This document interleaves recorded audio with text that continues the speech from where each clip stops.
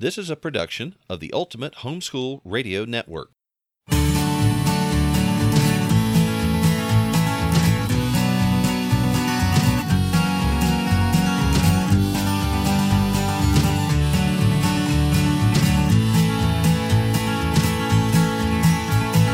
Well, hello everybody, this is Hal. And this is Melanie. And we want to welcome you to another episode of Making Biblical Family Life Practical. And it's been a busy couple of weeks here. We've just had the rollout for our brand new book, No Longer Little. That was really fun. I feel so nervous whenever we write a new book and we give it out to reviewers because I'm like, will they like it? It's kind of like showing your baby pictures. You just think, are they gonna think it's ugly? Yes. Are they gonna say, oh, it looks just like you, blah? But I have been pretty happy with the reviews that have been coming back. Oh my word, they have been so encouraging. They really have. Because we really, really have been looking forward to writing this book because there's nothing out there about parenting tweens. Nothing. Well, it was something that, we just realized when we were, starting to look at the demographics of people that were signing up for our Facebook group and the things that we heard back from and the things that people were asking questions about. We realized so many people are struggling with their middle schoolers. And that seems to be an area where folks just kind of run out of advice. And, Well, we struggled with it. Well, it certainly caught us flat-footed. And the only thing you can find is, you think it's bad now, wait for the teens. Which, for me was scary. Because the tweens were so hard. What literally nobody told us is that if you can get through the tweens with your relationship with your child intact, the teens can get better and better. Yeah. And that's great because, so much of the advice you see on the teenagers is like, well, they're just that way and it's just tough. You just got to kind of hope that you make it through. And no, I think that's a defeatist attitude. It's an unnecessary attitude. And I don't think it's a biblical attitude either. And so we wrote this book, No Longer Little, Parenting Tweens with Grace and Hope, because honestly, what we've found is that if you can make it through those few years and when they're in middle school, the years they're in high school can be awesome. Yeah, they really can. And so anyway, we've been getting back great reviews. I'm pretty excited about that. Yeah, it's been a little bit of a stressful couple of weeks because we've got several kids backpacking through Europe. And so they start posting things when they wake up in the morning, which is still way too early for us to be up in the morning. They're 5 hours different from our time zone, so yeah. So we're getting chimes on our phone at 3 in the morning and stuff like that.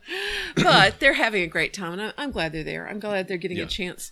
Our oldest son and our fifth son are traveling together. And I'm really glad that they're getting that chance to spend time together and work on their relationship. And our second son had the opportunity to join them mid-route. And so they were kind of like the Three Musketeers visiting the old homeland in Scotland. And so this has been great. Great opportunity for them all.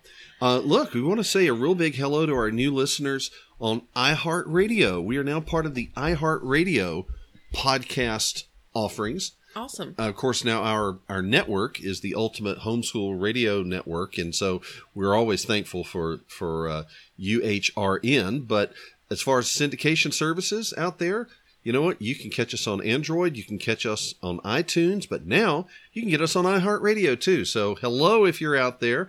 Thank you so much. We hope we'll see you around and be able to serve you a long time there. Okay. We're on our annual writing retreat. Yeah. When we come to the lake and the kids fish and swim and kayak, and we do some of that too, but we also work on our new books and recharge for the new year. And one of the things we do is we read a lot. We bring like crates of books down here, and I don't even know the count of stuff I've read, but you know what? I read a really interesting book just a couple weeks ago. I finished this up, and I think this may be the most significant book that I'm going to read in some time. It's got an incredibly long title. Well, actually, the title is very short. The title is iGen, little I, big G, little E, little N. iGen, but the subtitle is Why Today's Super Connected Kids Are Growing Up Less Rebellious, More Tolerant, Less Happy, and completely unprepared for adulthood and what that means for the rest of us. Well, Yeah, that's a long title. And it is by Dr. Jane Twenge. That's actually how it's pronounced. It's spelled Twenge if you want to look up the book. But Dr. Twenge is a professor of psychology at the University of California in San Diego, or San Diego State, I believe it is.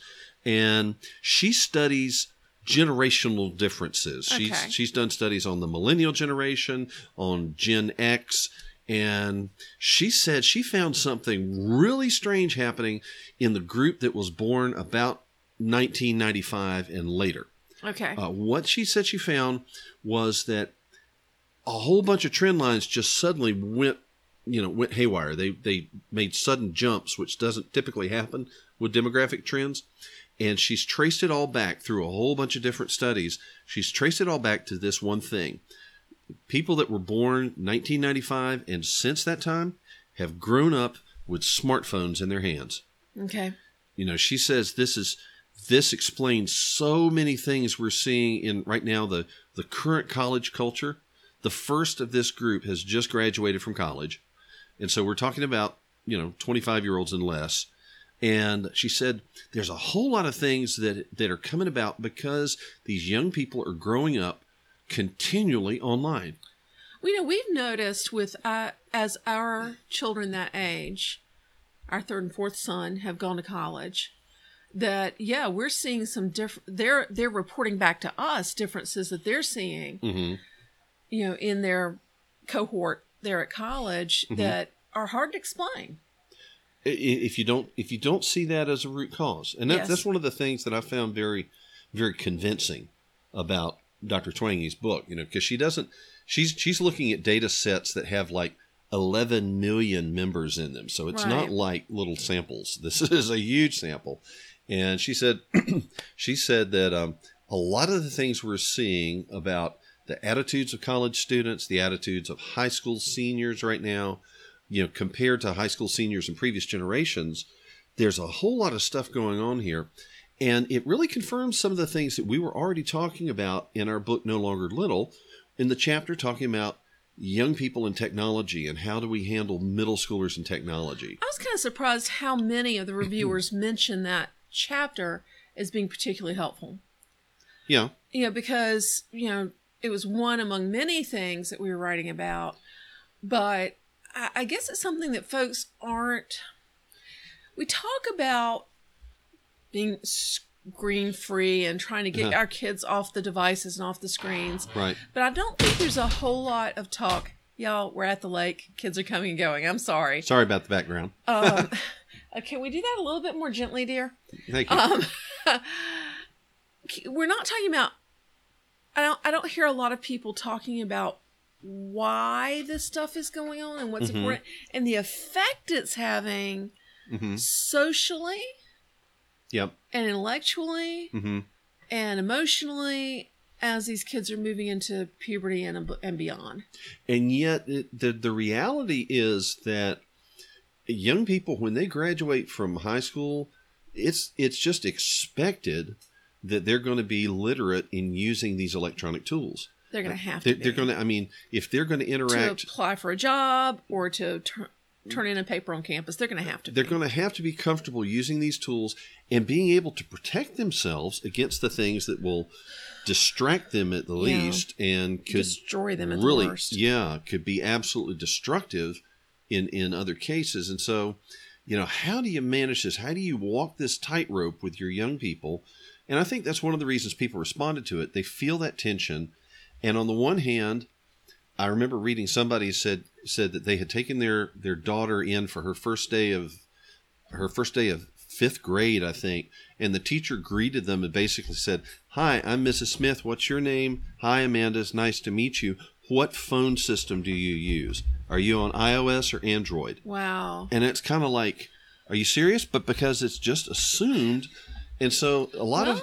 your mom just told me the other day that they've bought iPads for like K through 3 in this area. Is that what she did said? I think it was. Yeah, right. And, okay, the research is pretty clear that younger kids need to be limited in their time using any kind of visual media. Okay. It's not good for their eye development. It's not good for their brain development. Right. They need to spend more time outside, more time looking at a distance, more time reading. Mm-hmm. Yeah. And, it's one of those things, too. I'm also reading, because I tend to read a bunch of books at once, I'm also reading a kind of a classic in the genre, Neil Postman's book, Amusing Ourselves to Death. And I'm finding it's a much more philosophical, much more thoughtful book than I originally expected. But one of the things he points out is that the media that we immerse ourselves in is going to affect the way that we think. It affects our moral judgments. Yeah. Because there's that part of all of us that when we're facing a decision, a question, what do I do? We think, well, what would such and such do? What would our hero do? Right. And if your hero is George Washington or Martin Luther or, somebody who has a historical record, that's going to lead you in one direction. If your heroes are all entertainment figures or sports stars or movie actors or something like that, that's going to do it. Yeah, that's going to have an effect on you as well.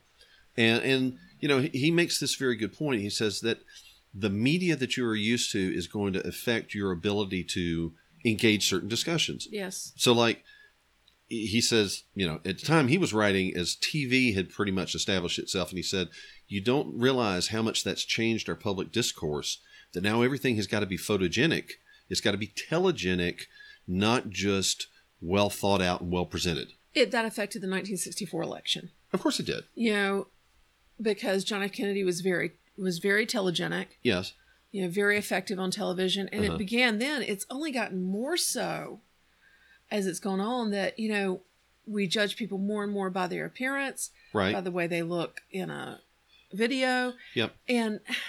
But I think there's another part of that because the move to video has reduced the bandwidth of the discussion because there's so much involved in the visual that it's reduced how much discussion there can be. Like, for example, yes, I was looking at making a video of one of our blog posts. Okay. Because I felt like it was really effective. It would be good to do that. I realized that if I included everything that we had written yes, in a reasonable amount on the video was going to be crazy long. Right. Yeah. Because, it's just, there's not so much of the bandwidth is dedicated toward the visual effects that the words don't have as much play. Well, and see, that's one of the things that Dr. Twangy is bringing out in her recommendations at the end of this book. She's a college professor, and she's saying we really need to embrace multimedia textbooks with short paragraphs, limit the long form reading, which you think, oh, tempora, oh, mores, what in the world have we done? They can't see me, but I've got my hands in my head in my hands. I know, but she said the students don't have an attention span anymore. And what we're saying, though, is we're going to dumb it down. They're saying they're going to have to dumb it down because these young people have grown up with so much media immersion that they can't concentrate. They can't process a long piece of writing. Well, okay, so that's one reason that we want to keep minimize our young people's engagement with screens when they're young, because we want them to read books. We want them to read paragraphs. As I say to our kids literally all the time, go outside, read a book, or better yet, go outside and read a book. Yeah, read a book outside. That would be great. We do that too. Okay, so that is one thing, and one of just many things to take into account. Particularly the younger people, they need to be reading. They need to be doing other activities. They don't need to be focused 8 inches away on a tiny screen. Now, hey, let's be real. That's hard. I mean, kids that are staring at screens are not much problem to you. No. And I fall into that. We're in the van a lot. And it's really tempting. It's really tempting to park the little zombies in a corner and let them have the iPad to play games or to watch Netflix or whatever, rather than doing the harder thing and saying, okay, let's all listen to an audiobook, which is still easy. I know. But it's so much better for them. Well, we need to be honest about that. When we make those decisions, don't just drift into it and ignore it. You need to say, okay, I am intentionally making this choice for good and sufficient reasons at this time. For this long. Because sometimes you Right. got to do it. Sometimes you're in a hospital waiting room. And you just got to keep everybody quiet. Right. But a lot of the times we just get lazy. I get lazy, Hal. I think we all have that tendency. We get tired of the argument. Sure. And so, okay, so those are things. Let's be honest about it, and let's recognize that sometimes it may be okay.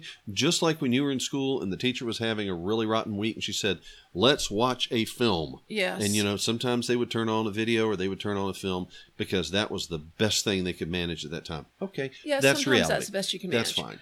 But let's avoid letting that be our go-to. Instead, let's encourage them, go outside, read a book. And they're going to really pitch a fit at first. Well, and see, this is one reason that we recommend that you start putting these things in place early on, before they have a habit and a dependency. Call it what it is. But, if you say, okay, we're going to regulate this is going to be the way we do it in our family. And if you start them up that way, then there's going to be less pushback. They're just going to accept that, I think, more. Yeah. And if you start it, okay, you say, hey, well, I missed the boat on my first 2 kids. Fine.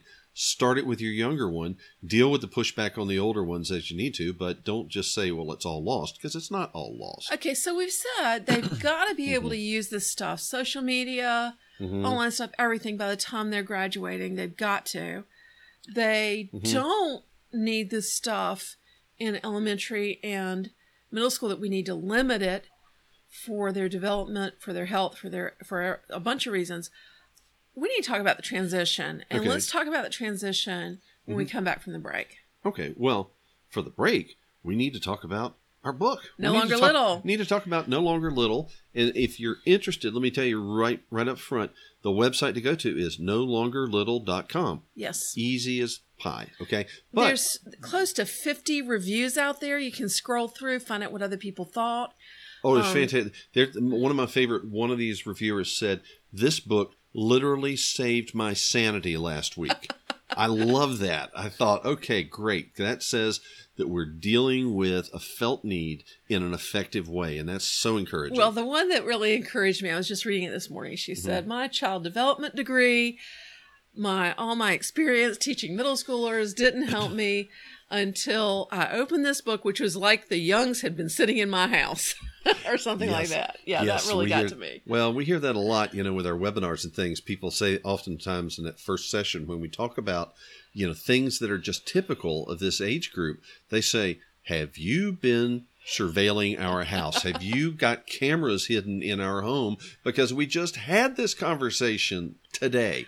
Okay, so if you have a child, 8 to 14 is kind of the range that, the thing is, not everybody's the same. Hormones start at a different age. Some kids will start this stuff at 8, others not till they're 13 or 14. Even in the same family. Yeah, that's why it's a wide range. Yep. If you've got kids that age, I think you'll be glad. Go out to nolongerlittle.com. That's right. And that supports this ministry, and it keeps us going, especially when you buy it directly from us. Yes. Okay, so let's talk, Hal, about the transition. Okay. How do you get from keeping them off of it as much as possible to teaching them to use it? Okay. If you want to just say, for discussion's sake, 10-year-olds need to be off it most of the time. They do not need to be on social media. They don't need to have an online presence when they're 10 years old. When they're 20 years old, they need to be all over it. Yeah, they need it. So where does it swap? Where does it change over? Well, the question that I get a lot, Hal, as we're standing at conferences and stuff, is when do I need to get accountability software? Because right now, no matter how old your kids are. If you have kids in your house, if you are in your house, you need accountability software. If you have internet capability, you need accountability. And you need it because we all need accountability, because the temptations have just grown so strong. Yeah. But especially if you have kids, go ahead and get it. There isn't a too young, because when we first started talking about internet safety, parents of 15, 16-year-olds were coming to us saying, my kids saw something they shouldn't. Yeah. Now it's parents of 7 to 9-year-olds and even younger. I know. Kids who can't read yet, and they're already seeing pornographic videos that nobody should ever see. That nobody should be seeing, let alone children who aren't even in grade school yet. Yeah. And yet the stuff's out there. So what can you do? Well, all right. There's software packages that will provide accountability, which basically says you can do whatever you want to, but somebody's going to know about it. We're going to track it. And there's software which is blocking and filtering. And really, there's a time for all of that. Yeah, we use Covenant Eyes, and if you use the code Raising Real Men, all one word, when you if you sign up for it, you'll get 30 days free, and it blesses our ministry a bit too. Yeah. But we've used Covenant Eyes for many years. I like that you can set each person's level individually. You can you can let your little kids just give them a white list. You can only go here. As they get older, you can use filtering to try to control where they go. As they get ready to leave home, you can just have accountability. Just tell me if they're somewhere where they should, if they're looking at something horrible. Well, the accountability is there to help you, just to kind of give you a little nudge to say, this isn't a secret. Yeah, and it's not perfect. They can still find things, but if they have a problem, you're going to know about it sooner or later. Yeah, and so we really do encourage folks, do something and do something right away. Yeah, and if it's not Covenant Eyes, get something on there right away if you have kids. Another question I get a lot is, when shall I let my kids get social media? And I'll tell you the truth. I mostly hear extremes. People who say, my kids won't have social media till they leave my house. And others who say, well, I let my 10 or 11-year-old get it so that they keep up with their cousins. Okay. Let me ask you something. Do you remember the Mean Girls? Ladies, do you remember the Mean Girls in middle school? The ones who made your life a living misery? They're on social media. And if you would not want the Mean Girls to follow your daughter home, your daughter doesn't need to be on social media. She's not old enough to handle it. Well, and this is, here's an interesting thing. That's one of the things that Dr. Twain brings out in her book. And one of her theories is the reason you hear things. I mean, I read things in the news and I think, that's just crazy talk. People saying that words are violence. She said, you know what? This generation doesn't have wrestling matches and fights on the playground anymore. They don't do that physically. What they do is they savage each other with words on social media. And these kids are sleeping with their phone under their pillow. I mean, they're being beat up around the clock by words. So, of course, they're afraid of words. Now, that being said, to start with, the terms and conditions of most of the social media said nobody under 13. Yeah. And so if you let your kids get on social media, they're violating the terms of the agreement to begin with. 13 is really still too young because... I think so. Okay, the preteen years, as we talk about No Longer Little, the preteen years, the early hormones cause a tremendous emotional roller coaster. They're unstable. They're very unstable. And that means bullying is more common. Right. And being really rocked by bullying is more common. Being susceptible to it is very common. And so, studies link the early use of social media with depression, serious mental problems, even things that are dangerous to our kids' lives. Right. Emotionally. And so I really strongly recommend that you wait until they're through that emotional upheaval of the preteens, early teens. Yeah. For our kids, 15 or 16 has been about right. That's been about right for most of them. And moving them into social media kind of gradually at that age allows you to supervise, to monitor, and to coach them in it, because in a way you can't when they're over 18 and older and when they're out of your house. Well, one of the things that we've heard from young adults is that because social media is just so ubiquitous, that if they meet somebody new and they go out to check their profile on social media and there's nothing out there, that is suspicious. Yeah. Now it's like they're hiding. Now it's like they're phony in some way. And so you almost have to expect a young adult is going to have some sort of social media presence that they update from time to time anyway, that says, hey, I'm a real person. Here's something about my real life. This is how you can observe me, because people are going to expect that. Now, 15 or 16, if they get started, on a kind of a slow ramp up with social media, that allows you to coach them on this is appropriate to post. This is not really appropriate to post. This can be misunderstood. Well, a lot of times our kids are too innocent to understand how things can be misunderstood. They Yeah. say something that has a shocking meaning and they don't even realize it, or they post something that can be misunderstood, or they don't realize how the world can misunderstand things. Like I remember one of our boys went skeet shooting. Yeah. And he posted a picture, and it was a perfectly innocent picture. He was there skeet shooting with, some men of our church, I think it was. And Yeah, absolutely nothing wrong or questionable about what he was doing. But, somebody could have looked at that and said, oh, he's posting pictures of himself with a gun, and freaked out. And so he didn't understand that. And I said, you're applying to college. It's got to go. I'm sorry. He said, but it's such a cool picture. I said, then text it to your friends. Keep the picture, but just recognize, recognize that. I think kids, too, don't realize how public everything is. Yeah. That when you put that something can be seen by friends and friends of friends, that includes the world. Right. That can include people on the scholarship committee, future employers, right, future in-laws. And so, they need to understand that they've got to have a bit of a PR mindset to handle social media. They've got to understand that, they are projecting an image of themselves. Well, and what they're doing really is, once upon a time, you knew people in your community because you walked past their house. You rode the bus with them. You knew them at church. You interacted with them, just in the community, which people just don't do the same way anymore. What they do is they look out online. Yeah. And so what you're doing is you're kind of providing an online substitute for the old front porch experience, which is no longer valid. Right. And you know what? When you were doing that, when you knew that your neighbors were watching, you kind of had a check on your behavior. You thought to yourself, I don't want to hear about this downtown, so I'm going to be careful what I say out loud in the yard. I'm going to be careful what I wear when I walk down to the grocery store, because people are going to talk. It's super important, too, that we teach our children how to watch out for fraud, how to protect themselves from predators and grooming. Yeah. Mm-hmm. I just read a horrifying description the other day of how a young man was grooming a couple of girls and in fact persuaded them to run away. And our daughters need to understand. Our daughters and our sons need to understand that if you don't know the person in real life, you really have no idea who they really are.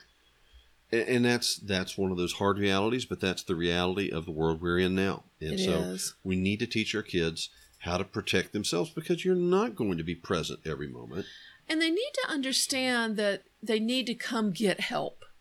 That if somebody's bullying them online, they may be embarrassed to admit the things that are being said about them, or they may be afraid you're going to take away their social media if they tell you about it. But they need to understand you need to be involved enough with their social media that you know what's going on and that they feel like they can talk to you about it. Okay, and that comes into something which we talk about a lot. We can't emphasize enough. You've got to maintain a relationship based on trust and respect with your kids. Yeah. And because if they don't trust you, they're not going to share with you. And there's a lot of their life that they need advice on that you're not going to run into.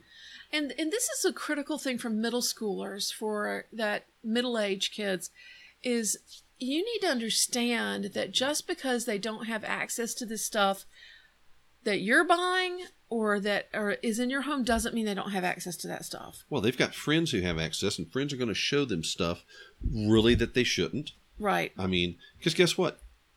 I had friends that showed me stuff I shouldn't have seen too when I was a young kid. And that's, it just has changed platforms is all it is. Yeah. And so you need to be teaching them this stuff even before they get internet access. I was talking to our girls about it the other day, Hal. Yeah.